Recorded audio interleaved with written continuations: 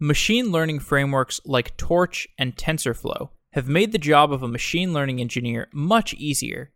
But machine learning is still hard. Debugging a machine learning model is a slow, messy process. A bug in a machine learning model does not always mean a complete failure. Your model can continue to deliver usable results even in the presence of a mistaken implementation. Perhaps you made a mistake when cleaning your data, leading to an incorrectly trained model.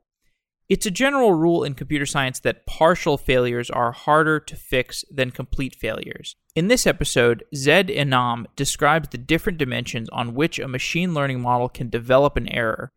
Zaid is a machine learning researcher at the Stanford AI Lab, so I also asked him about AI risk, job displacement, and academia versus industry.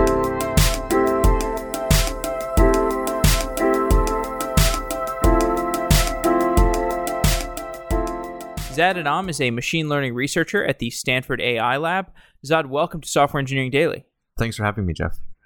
So today we're talking about why machine learning is hard and in what ways it is hard. Yeah. But let's start more optimistically. What are the fundamental trends that have led us into such massive growth in terms of the adoption and the viability of machine learning today? So increasingly, we're seeing the value of machine learning algorithms as we've been able to build computers and processors that can process large amounts of data. We're seeing increased value in this idea of collecting or having the computer figure out what to do from large sets of data, identifying patterns in large sets of data as opposed to codifying individual rules in order to be able to do a task. And there's also obviously lots of new frameworks and cloud services that make this a lot easier, and we can get into that stuff. But to get to some of your editorial that you wrote about why machine learning is hard, it's a very interesting article that I'll put in the show notes. You write about the difference between software development and machine learning. Could you outline some of the points that you make that lead you to that conclusion? So I think fundamentally the distinction between software development and machine learning is that you have increased dimensions of complexity that you deal with. And the way I think about complexity is complexity doesn't scale linearly with every dimension. It scales in the size of like geometric volume. So with software development and with a lot of different software development, you have increased complexity because of different dimensions. But if you look at just basic software development and compare it to like basic machine learning, in software development, what I sort of see as you're writing a simple program, a standard simple Python program, maybe a script, maybe you're writing something simple on your computer, you have essentially an algorithmic complexity that you're dealing with and implementation complexity. And the algorithmic complexity you're dealing with is like the actual algorithm that you're writing for your data structure, the actual way you're processing your data. And the implementation complexity is the actual implementation of that algorithm in your code. And each one of these dimensions is prone to a bug. They're prone to sort of you not thinking through correctly what the right way to do this. The implementation thing, maybe you're not using the right API calls or you're not using the right data structures for whatever library you're using. There's all kinds of little things on the algorithm side. You're not thinking through your algorithm. If I have an example of a recursive algorithm that I'm just not thinking through the base call correctly. So those are like a lot of different ways that you can get them wrong. But with machine learning, even the most basic machine learning, you still have those two issues where you're still having issues with your algorithm and you're having issues with your implementation. But all of a sudden, you have two new dimensions to deal with. And these two new dimensions are the complexity of your model. And the complexity of your model is basically you're trying to model something about the world. You're trying to model whether you think that it's going to rain tomorrow or not. And that's based on a lot of different features, and the prediction can be based on a lot of different things. And you also have complexity in your data. And your data complexity is this complexity of oftentimes the data that we get to be able to train our machine learning algorithms is really messy. It's not in a clean format. It's not in a format that we can easily sort of plug into a model and get it to sort of train and work well. You have to do a lot of pre-processing of this data, and you have to do a lot of munging and these kinds of things. And so even for the most basic things, when you add these two dimensions of complexity, it becomes sort of a lot more of sort of volume in your head. The way I think about this is it's like development volume or complexity volume. And as a developer, you can only sort of fit a certain amount of volume in your head. Like while I'm writing code or while I'm sort of tweaking an algorithm or sort of trying out a new research experiment, I can only deal with a certain fixed amount of volume. And so in order for me to be able to deal with that kind of volume, I'll try to completely not think about the implementation and just like take that as a given and then just think about how I'm going to sort of fix the model, or I'll try to not think about the data and then fix one particular dimension and then try to think about the other three dimensions. But it becomes a challenge of managing this volume in your head. So I think you're getting at a number of things. You're getting at the problem of the data munging process where you've got to clean your data and you can make a mistake in the data cleaning process, and that can lead to erroneous inputs. You also have this partial failure scenario where you can have a model that does a pretty good job, but it's not optimal, and maybe you're at a local minima, and you can have all these problems that are almost subjective. It's like you can have a model that partially works. So machine learning it's a hard problem because getting algorithms and models to work well is not like just standing up a web app and having some transactional service available. You have to apply creativity and experimentation and tenacity.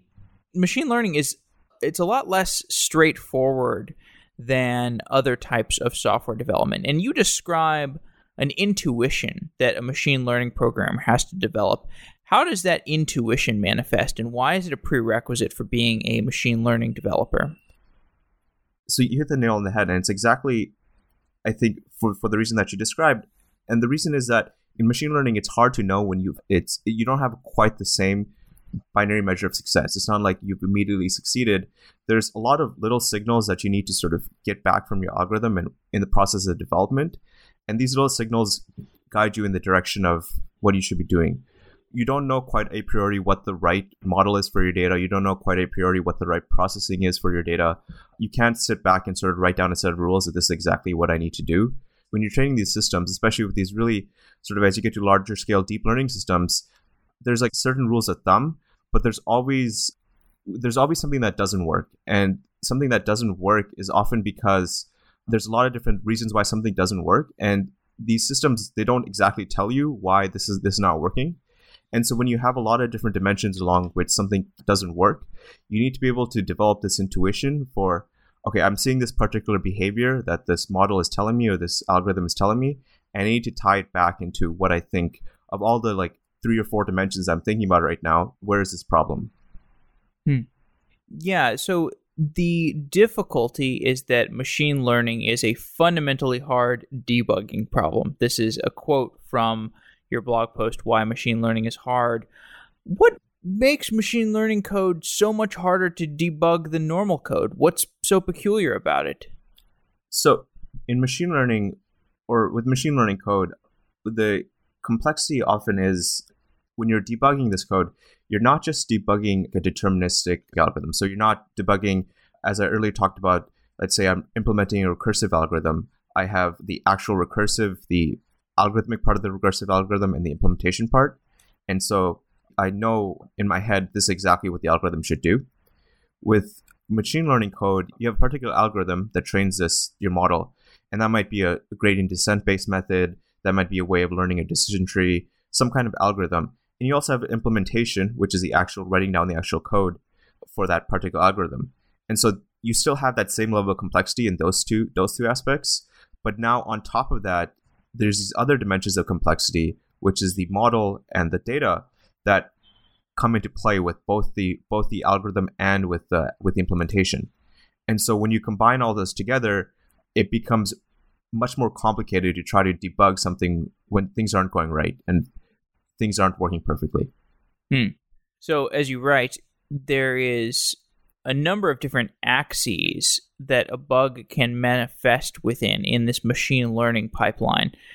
Describe those other axes in more detail, because in normal programming, if I'm just building a Ruby on Rails web app, it's often a little more binary. You've got a bug, and that bug manifests in an external error, and it's very clear cut that it's an error. But these axes that you describe in machine learning add a much more gradient scenario for how errors can manifest. Yeah. So in a sense, with the two additional dimensions, with sort of issues with the model and issues with the actual data, it's often combinations between an implementation issue and like a data issue that will sometimes give you huge problems. So if there's like some kind of particular characteristic about your data, or your model doesn't like data in a certain format because, for example, with earlier forms of unsupervised deep learning, it was very common to pre-process the data, not just doing simple mean subtraction, these kinds of things, but people would do whitening and all these other transformations on the data in order to get these actual early deep learning models to work well. There's all kinds of little bugs that can show up in that process. You're not quite whitening your data correctly. Your model doesn't like this form of whitening. It would prefer this thing, or there's like some other issue with your data where, for example, with images, I was dealing with a data set a few years ago where I was trying to train particular models on this big data set of natural images. And there were issues with the actual camera processing, the actual camera that was processing these natural images, the sensor that captured these images. It resulted in a format that when you whiten the data, it became like unstable for this deep learning algorithm to train on, or for this unsupervised deep learning algorithm to train on. And so you run into these kinds of little issues where your implementation, your model, your algorithm, and your data need to come together and like just align perfectly in order for something to work perfectly. Yeah. Although all hope is not lost because, as you say, luckily for machine learning, we also have more signals to figure out what went wrong. What do you mean by this? And how does that signaling from the machine learning output lead to us improving our models? So with machine learning algorithms, one thing that you have, the data and the model give you additional signals to try to figure out where something's wrong or where you can improve things. It's not like they sort of throw you into these extra dimensions of complexity without giving you extra signals and extra ways to cope with that complexity. And like one of the nice things about machine learning is that you can have the model sort of tell you it. At the end of the day, it tries to give you some kind of answer. So whether that's like a classification label or a regression label, it's trying to give you some kind of answer. And so you can just basically give it a lot of different examples and like just have it see what is the output, what is the answer that you'd give for these examples. And that is a really powerful way of trying to understand where things are going wrong. It's a basic way, but it's also a very powerful way where you just look at a lot of different inputs and you see where is the system failing, where are things going wrong. That's a great place to start. And then you can then look at statistics of these kinds of, for example, what are your statistics on your training and test set in terms of, are you overfitting the model? These kinds of individual statistics are really powerful. But then additionally, like these are all at the end of the trained model. While the model is training, it gives you output signals in terms of its loss function, how fast the loss function is decreasing, has it plateaued. It gives you these numbers that you have to sort of keep track of in order to be able to determine where the problem is, but it has all these different outputs. So what's interesting about this conversation is that when you're saying machine learning is hard, I think machine learning is one of these really strong breakthrough innovations where it's like the iOS platform where people all of a sudden had this incredible platform to start making mobile apps, and it unlocked this vast amount of innovation from developers everywhere. You could say the same thing about cloud computing. You could say the same thing about Ruby on Rails. And kind of up until I read your article, my impression was like, this machine learning is the same thing. Okay, we got Theano, we've got Torch. These things make it super easy to just get started with machine learning, and you get some home runs. And then now, are you saying that that's true? You do get home runs, but you're going to hit some diminishing returns quite quickly because you're going to start to hit these debugging problems that are really going to slow down your progress once you get started? Or are you saying that even just to get started, like even just to stand up a model and have it be producing reliable, positive results, you're going to need to do some hard work? So we've had tremendous success with frameworks like Theano, Torch, and TensorFlow. And the reason is because the development community has sort of realized that the complexity of machine learning, there's so much there's like multiple dimensions of complexity that you have to deal with, that when you take away implementation complexity, so with what is the advantage of TensorFlow, Theano, and Torch? It's that you no longer have to worry about. A few years ago, if every time you sort of coded up a neural network, you'd have to worry about the most basic computations that you were doing on your GPU. You'd be implementing the actual CUDA calls to do a matrix operation on the GPU, and you'd have to worry about the complexity. Oh man, did I implement that correctly? Do I have a right implementation for this operation? Am I copying memory from my host to GPU correctly? Is the memory access being done correctly? You'd be dealing with all those low-level issues alongside all the other issues that you have to deal with for machine learning. And what these amazing frameworks have done is that they've abstracted away all these complexities in a very very robust, strong framework. And you no longer, in a sense, for implementation, you have a lot of times people are doing something new, so they have to worry about the implementation of the new aspect that they're doing.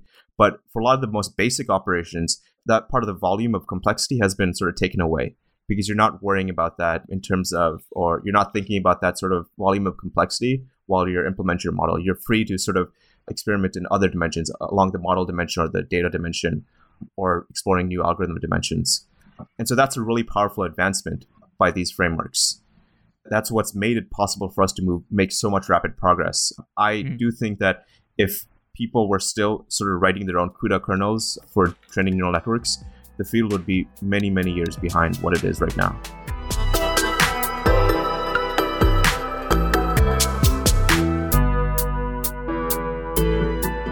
Now, is there more low-hanging fruit in terms of making the procedure of a machine learning developer more streamlined and more error-free, or is this machine learning is hard? Is that the epitome of some wall that we've hit on the free lunches, and now it's just going to be, there is going to be a lot of in the trenches work? Absolutely. I think there's a lot of work that can still be done to decrease the complexity of sort of building these kind of systems. And what I think here is there's a few fundamental tensions that happen over here. One of the fundamental tensions is that there's always this sort of push for higher performance. And one of the biggest ways to get higher performance is to increase the size. Like right now, what we've been seeing for a very long time is that the most simplest way and the most reliable way to get better performance on an algorithm is by increasing the size of the data set. Mm-hmm. And so that increases your sort of requirements for computation, that increases the complexity of the data and increases the requirements for computation. And so because of this like increased requirements, increased push on computation, you sort of get into realms where maybe you can't do your processing on a single node anymore. You need multiple nodes. So if we take an example from an algorithm from the 90s, I could just brute force all the parameters for the algorithm right now, probably on my laptop, and not have to worry. Just have a simple auto script that basically checks everything, does every single possible combination, and gives me a reasonable result in a very short amount of time. But as usually you want to start pushing on the sort of limits of performance, you have to increasingly move towards more and more higher and higher compute. And so because of that, it naturally becomes more difficult to manage those kinds of systems, because now it's no longer easy to run that kind of algorithm multiple times. Say you wanted to do a hyperparameter search for a new fancy algorithm. If that algorithm by itself is so large and requires so many flops for one run, it's hard to be able to tune those hyperparameters without some kind of better way than just like brute forcing everything. Can you give me an example of some different bugs that you have encountered yourself in this definition of a bug that you classify in machine learning, where it's like you have this broad gradient of different types of bugs that are more subjective, perhaps? Give me maybe an example of one that you've encountered and how you walked through it. Sure. I think early on, one of the interesting bugs I spent a little bit of time on was usually when you're looking at loss functions, when you're training your algorithm, you expect sort of this really quick decay and then sort of shallows out over time. So the algorithm gets really good pretty quickly, and then over time it's getting better, but it's getting better slowly. And it was just interesting for me to see this loss function where you'd expect it to getting better and better over time. It was periodic, so in the sense that it would go up and down in a very patterned way. And in retrospect, it seems so obvious now that there was obviously some kind of issue in the way I was ordering the data when I was training this model or this particular model with an iterative algorithm. So it would take a small batch of data, process that data, learn from those examples, and then take another batch. And so in retrospect, it seems pretty obvious that there was some kind of periodicity in the way I was loading up data into these models. But it was just like I had never seen a sort of a sine wave for a loss function ever before. And it was just like struck me as like really odd. But I've seen this now a few times with when I'm helping out other people debug their models or figure out what's going on, where there's an issue with you where you're not shuffling the data correctly and results in these periodic loss functions. And so that's an example of where the ordering of the data really matters, and you need a randomized ordering. Otherwise, it learns patterns from the actual ordering of the data, as opposed to you don't want it to be learning those patterns. You want it to be sort of getting this data randomly. What's the tooling around this? Or is it more you are just writing stuff and then you see output in a graph somehow and then you say, okay, well, now it's back to the drawing board? Well, that's what it predominantly was a few years ago. I mean, you were basically writing everything from all the code to do the operations on the GPUs, to the code to load up the data, to the code to sort of plot these loss functions and plot the statistics of your data and plot error examples and these kinds of things, which made it such an unwieldy process. And now with tools like TensorFlow and Theano, it becomes, with Theano, you have certain plugins that makes it much easier to process these kinds of errors. And so what it ends up being now with the modern framework is that you're writing basically summary statistics to a particular web view or some kind of log, and you can basically sort of look at this graphically in your browser, and it'll immediately give you a signal that something's off. In any case, you're describing this delayed debugging cycle that you write about, which aggravates the debugging challenge that's already difficult.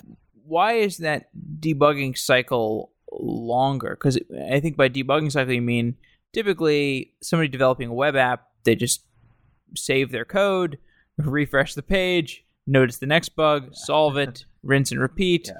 That is not how things proceed in machine learning. Yeah, man, I'm so jealous of web developers. I got back into web development maybe a few months ago, and it's just so nice. You just write something and your browser's it's like painting a picture. Yeah, it's you see it immediately, and you get this like immediate visual feedback. You're sort of laying out stuff in CSS, and you get this beautiful feedback. Like things are immediate visual feedback of what you're doing. If you're doing front end stuff, if you're doing back end stuff, I mean, there's a very quick cycle of the page refreshes, and you immediately see what the results of your work were. And that's a really powerful. I think that's a really powerful. This kind of cycle of the work you put into seeing the immediate result of that. That's a really powerful learning cycle, because, in a sense, it's like this problem of when you're trying to figure out what to do in a situation. If you get immediate feedback on whether this was a good thing to do or not good thing to do, that's a very fast way to learn about things, because then you can experiment with a lot of different things and sort of play around with a lot of different knobs and get a good feel for like what works and like what is the fundamental principle that like will push progress forward. The thing is, what I was talking about before is that when we're pushing for higher performance, it results us in pushing the limits of computation. We have these delays in hours to train these algorithms just because we're trying to hit the sort of fundamental limits of what is the current state of the art for the performance of this algorithm. And that process takes hours, if not days, if not weeks, to train an algorithm to that level. And so what the issue becomes is that you run an experiment to test out a particular hypothesis that you have.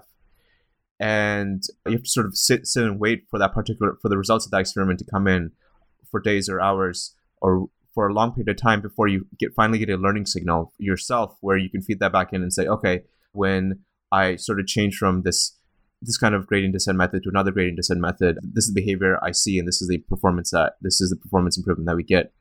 That delayed learning cycle sort of really slows down progress in the field. It slows down progress in the field and slows down progress in development. If you were able to sort of shrink that delay to sort of a much smaller delay, I think we'd see a lot faster progress. In a sense, machine learning as a field, especially since the big players, a lot of industrial players have come into the space, you'll notice that the field has been doing a lot of hyperparameter optimization with lots and lots of machine learning researchers, that there's a particular architecture and there's a lot of people exploring like different ways they can twiddle knobs or like add small little things to the algorithm in order to improve performance on a benchmark data set. And in a sense, like this is like an example of, it's a result of the fact that doing these kinds of computations takes such a long time. If it were possible for a person to just sort of run all these experiments and get the results for them really quickly, then we'd not spend a year in this process where there's multiple research groups doing hyperparameter. In a sense, what is essentially becomes hyperparameter optimization on an algorithm in order to like come out to this like solution where the community decides, okay, so this is the way that seems like a convolutional neural network should. These are the parameters for a convolutional neural network that seem to work well in practice. Are we going to get there at some point? Are we going to shorten those debugging cycles significantly? I think this comes back to exact same tension between computation and performance. Same thing. Okay. Yeah. Right. It's like whenever you try to push on performance, you're always going to require more from your computation. And until we get to this level where we're talking, or like, for example, if we wanted to build a human level intelligence, you can't really shoot for a computer that has exactly the same number of operations as the brain. Because even if I wanted to build a computer that had the same number of operations that the brain has in terms of number of neurons, number of action potentials and synapses between all the connections between the neurons in the brain, it would still be such a long process to iterate over all the possible ways you could build a brain that really you need to be shooting for a few orders of magnitude bigger than the brain. And you need those few orders of magnitude faster or bigger than the brain of computation in order to be able to do this, like, in a sense, what becomes a hyperparameter search, where you have this ability to quickly test out different experiments at the scale of the brain and run a lot of them in a reasonable amount of time. And then you find it'll be in that process that you'll learn, okay, these are the models that work, these are the hyperparameters that work, and this is how we build a brain. You did study neuroscience, so how does that drive your interest in machine learning? I actually got fascinated early on by the brain, and it was predominantly the brain that I was super, super fascinated in. And it's sort of, I found this like motley group of folks at my undergraduate where they're doing amazing work at basically the intersection of neuroscience, machine learning, math, and sort of understanding the fundamental principles of computation in the brain. And that's sort of what drew me into this interdisciplinary field of like trying to understand the actual computational principles of the brain through the tools of mathematics and through the tools of machine learning and statistics. And increasingly, I think machine learning, or progress in machine learning as a field, progress in machine learning hardware and progress in machine learning algorithms is increasingly pushing us towards this direction where I don't think we're going to be able to exactly build a brain, but we are sort of unearthing fundamental principles about the brain that seem to be reflected as fundamental principles that are important for intelligence. Right. And I totally agree with you, where basically there's some set of satisfactory primitives that you need to build what is effectively a brain, what is effectively something that is as powerful as the human brain. And we can get to whatever those axiomatic things are, we can get to something that is equivalent to them through just hacking on machine learning, basically the thing that we're doing right now. Yeah. That's what's so exciting right now. That's what's so exciting about all this is like through basically like brute force, we're just going to get there. Yeah. And it's going to be great. It's going to be great. It's going to be very cool. And so, okay, this gets us into more interesting conversations. Not that machine learning debugging is uninteresting. Gets us into more speculative conversations, perhaps I should say. So there's the neural lace idea that obviously we should be covering. This idea that basically in order to, well, for whatever reason you want to make a neural lace, it's like the interface between the brain and our computers that Elon Musk suggested building in that Recode interview. And, he was suggesting it as a response to averting AI risk, basically, because if you use a human brain, like human brain kind of as a springboard, as if I understand his theory correctly, you use the human brain as a springboard, so it sort of like prevents or keeps our interests aligned with the AI or something. Yeah. I've sort of seen these kind of comments that I think people in the actual field always have a laugh have a laugh about them. Whenever a comment like that comes up, it just feels like, to me, I think about this particular thing, it's just like Elon is an expert in like particular fields, and he's done remarkably well and sort of has really deep insight in these kinds of things that he's truly excelled at. But just because one person is an expert, like if you look at Ben Carson, super highly specialized neurosurgeon, doesn't necessarily mean that his sort of economic views are very are very sophisticated. Or so I'm not exactly sure about what sort of combining about this fear about this AI that we have to watch our backs for. Watch out for. Oh, so you're one of the anti-fearists. Yeah, most definitely. I don't think that we have to fear a future AI. But even if it's tail risk, isn't that like worth considering? Well, the really, really off probability that we have tail risk, I think we have the potential for a lot of safeguards when we're building these systems, that there's ways to sort of build safeguards and structures around these kinds of systems. And much in the same way that we build structures and systems around humans in order to control their power.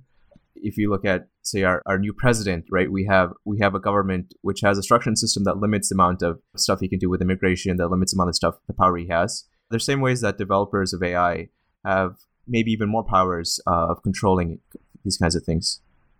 Yeah, and I mean, I agree with you in theory, but it'll be interesting to see what happens in practice, because basically the narrative around this right now is you've got the Bostrom people who are like, okay, we need to worry that if we optimize a machine learning based factory, maybe with nano machines that are doing the construction of something to make paper clips, that this machine learning based factory will optimize for making paper clips so much that it turns every human in the world into paper clips, because it's just like, we've got to produce as many paper clips as possible at all costs. Yeah.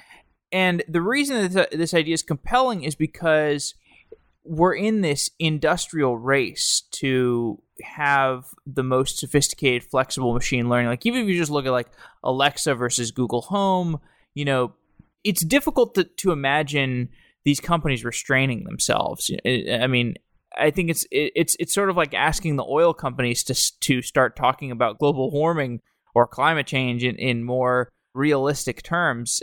They're not going to do it. And, so right now, obviously, we're at a point where there's not really significant risk. We're so, our machine learning systems are still so infantile. But just looking at where we are today, and like, maybe OpenAI will do something, but I don't know. It seems like we're going to be very exposed to whatever tail risk there is.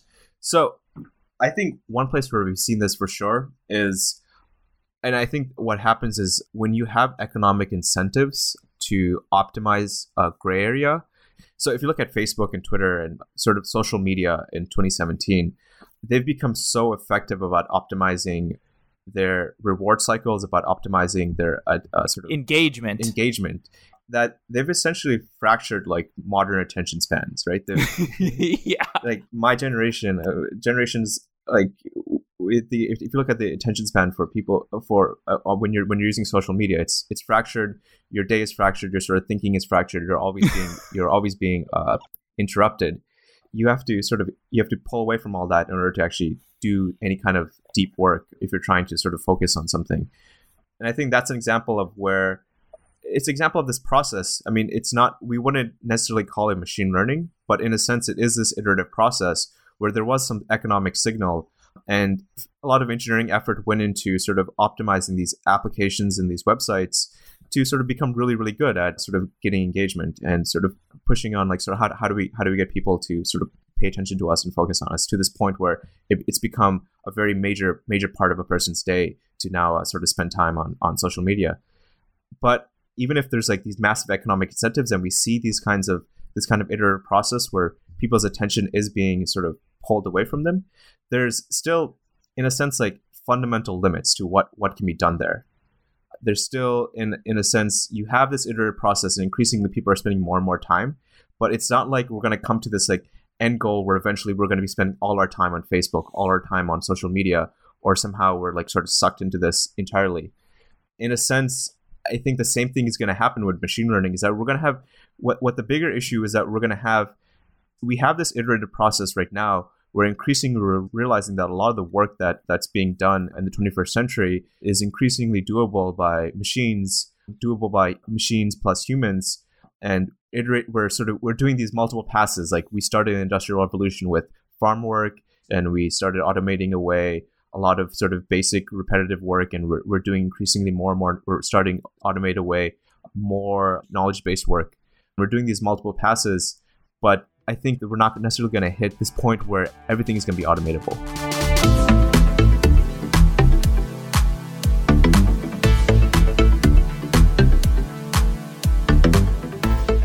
Let's zoom out. You are working in the Stanford AI lab, and you describe your interests as being focused on high-risk projects. What is a high-risk project in your mind? So fundamentally, a high-risk project is something where so it's high risk, but for me, it's something where there's like a small chance of things working out, things sort of coming together and everything aligning together in order for this. Low probability, high upside. Yeah, exactly. It's the kind of project where it sounds a little crazy when you talk about it. So you don't necessarily talk about it publicly, but you work on it, and when you have something to show for it, then you come back and you say that was a crazy idea, but we pulled it off. Yeah. Can you give me an example? Like, and when you talk to the public, do you like speak more modestly? You're like, yeah, I'm optimizing models. Models. I'm doing a lot of debugging. Debugging. There was a recent great work out of the lab, just is on the cover of Nature this week, which was doing skin cancer detection using sort of a really big convolutional neural network. And essentially, what turns out is that this is work from colleagues in my lab. It turns out if you train a big neural network on 100,000 images of skin cancer. These are images that are just collected from Google. You just scrape Google for images of skin cancer. You can match performance of these amazing Stanford dermatologists just by having this simple algorithm see lots and lots of examples. How much of that is a headline? Because how much of that is it like, well, there's these, certain situations or many situations where the algorithm would not have recognized it because it's some weird edge case. Does that not happen? Are the algorithms like good enough at this point where like even the edge case? Because the narrative for a while was, I remember talking to Oren Etzioni from the AI lab, the Paul Allen's AI lab, and what he said was, and we had a lot of conversations like, it's like the Centaur chess, basically. You've got the human working together with the computer, and the human can identify edge cases, and the computer can identify things that the algorithm specializes in. Mm-hmm. And so I guess what I'm wondering is, was the determination from the test that, we really don't need the human anymore? Well, no, that wasn't. I don't think that was a goal of the sort of at that. We're definitely not at that state where the human is redundant. I think fundamentally, what this kind of technology allows, the power of this kind of technology is that it allows the ability to scale sort of the quality of healthcare that we have with sort of the experiment that was done against Stanford dermatologists. You can now scale this across the world in communities that didn't have access to, say, an amazing Stanford dermatologist. If you can match their performance, it gives you this ability to scale beyond sort of these restricted communities. Of course. Yeah. And these medical testing costs are so onerous. Yeah, they're very, very expensive. And it's because you have a sort of really highly paid doctor, essentially. So there's an interesting paper where this fantastic work where they show you can train a pigeon to detect breast cancer with about 100% or close to 100% accuracy. You just feed it. You have this reward cycle where you set up where you feed it when it makes the correct answer, and it has to choose whether something is cancerous or not. And it's amazing. You're kidding me. No, I'm not. That sounds like a joke. No, it's absolutely true. This is it's a peer-reviewed study. It's actually pretty cool. But fundamentally, what's happening here is that you have basically basic pattern recognition happening here, and you have this really highly trained, amazing doctor who has gone through 4 years of medical school, has gone through residency, who's done all these things, and has a much more broader skill set than just being able to look at a picture of a mole and determine whether it's cancerous or benign. But when you sort of take that sort of really broad skill set and have it do one thing, that one particular narrow thing, it turns out you could take a random grad student and have them look at a lot of images of skin cancer and perform close to that level. Just because along that same analogy, you can just it turns out you can just take a neural network and train it on a lot of images, and it'll perform close to that level. Yeah. Okay. Well, so humans need to specialize more. Okay. So I got a couple more questions. The ongoing conversation I've had with some of the guests recently, how we get to general AI or what it will look like when we get there, and sort of the dichotomy between narrow AI and general AI. Because like the narrow AI, we could classify. I think Google Home is like the perfect example for this. Like you look at Google Home, like, is it narrow AI or is it general AI? And if it's not, it certainly doesn't seem narrow. It can do tons of things for you, but it certainly doesn't seem general, because general is what we've classified as human-like intelligence. So do you think this question is even interesting enough to discuss, or have you thought about it at all? Yeah. Well, I guess for me, the perspective on this is if you look at something like Google Home, or look at Amazon Alexa, the question is sort of, do you believe it's on a path towards general intelligence? And the kinds of things that are working really well in machine learning right now and AI right now are predominantly supervised learning on large-scale data sets. And that's what's sort of driving a lot of the advancements that we're seeing in products with machine learning products. My personal view, and this is a view that people in the field will have, other people have opposing view, is that this sort of moving along this path is not going to lead to general intelligence. And so that's why I wouldn't call it general intelligence, because I can't imagine with sort of order of magnitudes more engineering effort, like sort of moving along this path resulting in a general intelligence. It's just a smartphone. It's a voice smartphone. Yeah. For me, the way I think about this distinction between narrow AI versus general AI is not the current skill set right now, but instead, like, if we were to devote orders of magnitude more work to this, would we hit diminishing returns? So supervised learning on large-scale data sets is a perfect example of this, where if you look at the performance of these kinds of algorithms, as you increase the data set size, the performance goes up. But in order for every sort of relative delta improvement in performance, you need orders of magnitude more data. So initially, a small amount of data will get you really high performance, but as you sort of keep on pushing on the performance metric, you need orders and orders of magnitude more data in order to be able to get the same amounts of relative performance increases.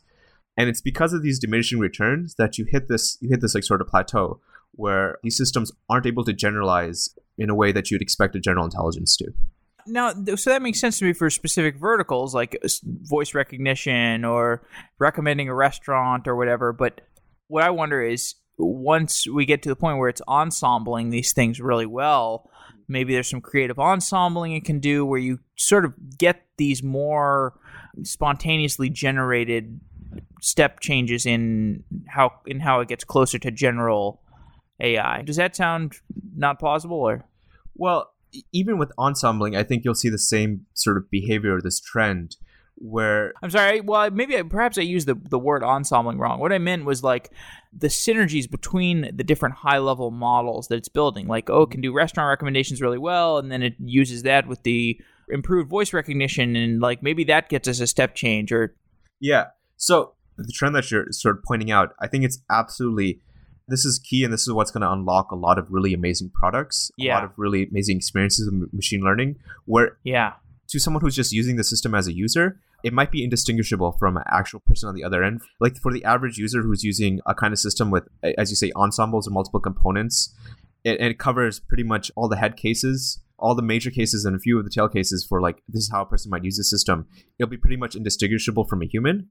But any kind of adversary or any kind of person who's like prodding the system to like try to determine, okay, is this really human or is this not human? If you talk to a human, it's easy to be adversarial and for me to determine whether a system is a computer or a human. You can move in directions where you increasingly find that because the sort of space that a computer is expected to know is so large because of how broadly competent humans are, that it's really easy in this really, really, really large space to find a place where a system will fail. And so it's like these kinds of individual components, these kind of ensembles might combine together to blanket a space, blanket most of the dimensions of intelligence that we have for humans. But it's always really easy to find one particular area as a human to say like, let me just try to figure out if I talk about this or word it this particular way, this is completely not the way a human would respond. And I think this is a fundamental limitation of the current ways that we're training these kinds of systems. So basically, this is a very long description for what I basically say is that these kind of systems are really, really fantastic for most of the cases that you interact with them. But the reason they're not a general intelligence is because they don't cover all those really, really, really rare edge cases that an adversary might sort of try to poke and prod in order to determine whether a system is a general intelligence or just like a really big algorithm trained on a large data set. Well, of course, what's weird is that it's going to cover a superset. Well, not a superset. It's going to cover, I forget what the set terminology is, but it's going to cover things that a human could not do, but it's still going to be able to be incapable of doing certain things that a human can do, and which is maybe why Kurzweil believes it's not going to be exactly resembling a human, but it's going to have human-like creativity. And anyway, don't want to go down the Kurzweil route. So just to close off, assuming you've got a little more time to go over, industry versus academia is quite an interesting question these days, with every AI lab being under threat of being acquired by Uber or Google or something. How is research in industry versus academia these days? Are there questions that industry cannot ask because it is too basically scientific that academia still is better at asking questions about? Or are these basically one and the same, where the industries have gotten so good at long-term thinking that they're asking good enough questions that they might as well be academic? Yeah. One thing where there is within academia, this people who aren't working on really long-term projects, which is, I think, fundamentally a mistake. I think Google and Facebook and these big industrial labs are really well suited because of the kind of resources they have to explore more medium-term, large-scale, really pushing the limits of computation. I think we have a few bets for like how to build a general intelligence, but I don't think we've necessarily we know the path that will lead to a general intelligence. We have a few bets like, okay, if we move along this direction, we'll sort of build towards a general intelligence, or if we move along this direction, we have the ability to build a general intelligence. But those are, in a sense, fundamental questions. They're like fundamental, really long-term questions for us to be able to answer that will lead to a general intelligence. That's where academia shines. I think right now there's a lot of funding to be able to pursue that kind of stuff within industry. And so you see a lot of labs thinking along those directions. There's a lot of really, really fantastic work being done there. And I think a lot of really great work because the resources give you an ability to sort of run these experiments on a scale that isn't really possible in academia. But there are a lot of fundamental questions and a lot of, in a sense, like experimentation and research is you have to be open to a lot of crazy ideas and you have to explore a lot of crazy ideas. And fundamentally, as soon as you have the resources at the level of Facebook or Google in order to, you have sort of a less of a ability to really tackle a crazy idea, because you need to be able to have some kind of progress. You have all these resources and you're sort of pushing forward on something. You become more blind to those really, really out of the box, really crazy ideas than you are when you have sort of more constrained resources. And I think one other thing that's going to happen is that we see a lot, we're in this like sort of peak cycle of funding for these kinds of industrial labs. What my concern is that sort of this funding can be, if you look at it 20 years now, there will be some really visionary, long-thinking people, long-thinking CEOs still funding these kind of labs. But the amount of funding that's gonna happen for industrial AI labs is going to go down. You have a lot of sort of Me Too funding with kind of industrial AI labs, where a lot of people sort of are funding these kinds of things because everyone else is funding them. But in order for like sustained long-term development, I don't think that we're going to necessarily like see this kind of really, really long-term investment from industrial labs. As soon as like the sort of economic incentive goes away, there's only going to be a few really stars of excellence in terms of industrial AI labs. But I think a lot of it will go down.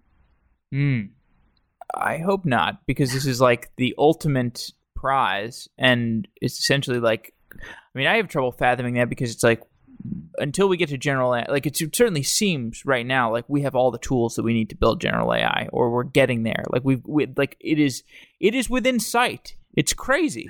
And if you are the company that wins that prize, congratulations! You like you know that's the last invention we need. so you're pretty well suited. Anyway, yeah, interesting times. Okay, well, Zed, thanks for coming on the show. It's been really great talking to you. I really enjoyed your article, and I look forward to, I think it was your only blog post. So I look forward to seeing more blog posts from you. Yeah, you'll see one very soon. Okay, great. Well, Zed, it's been a pleasure. All right, it was great.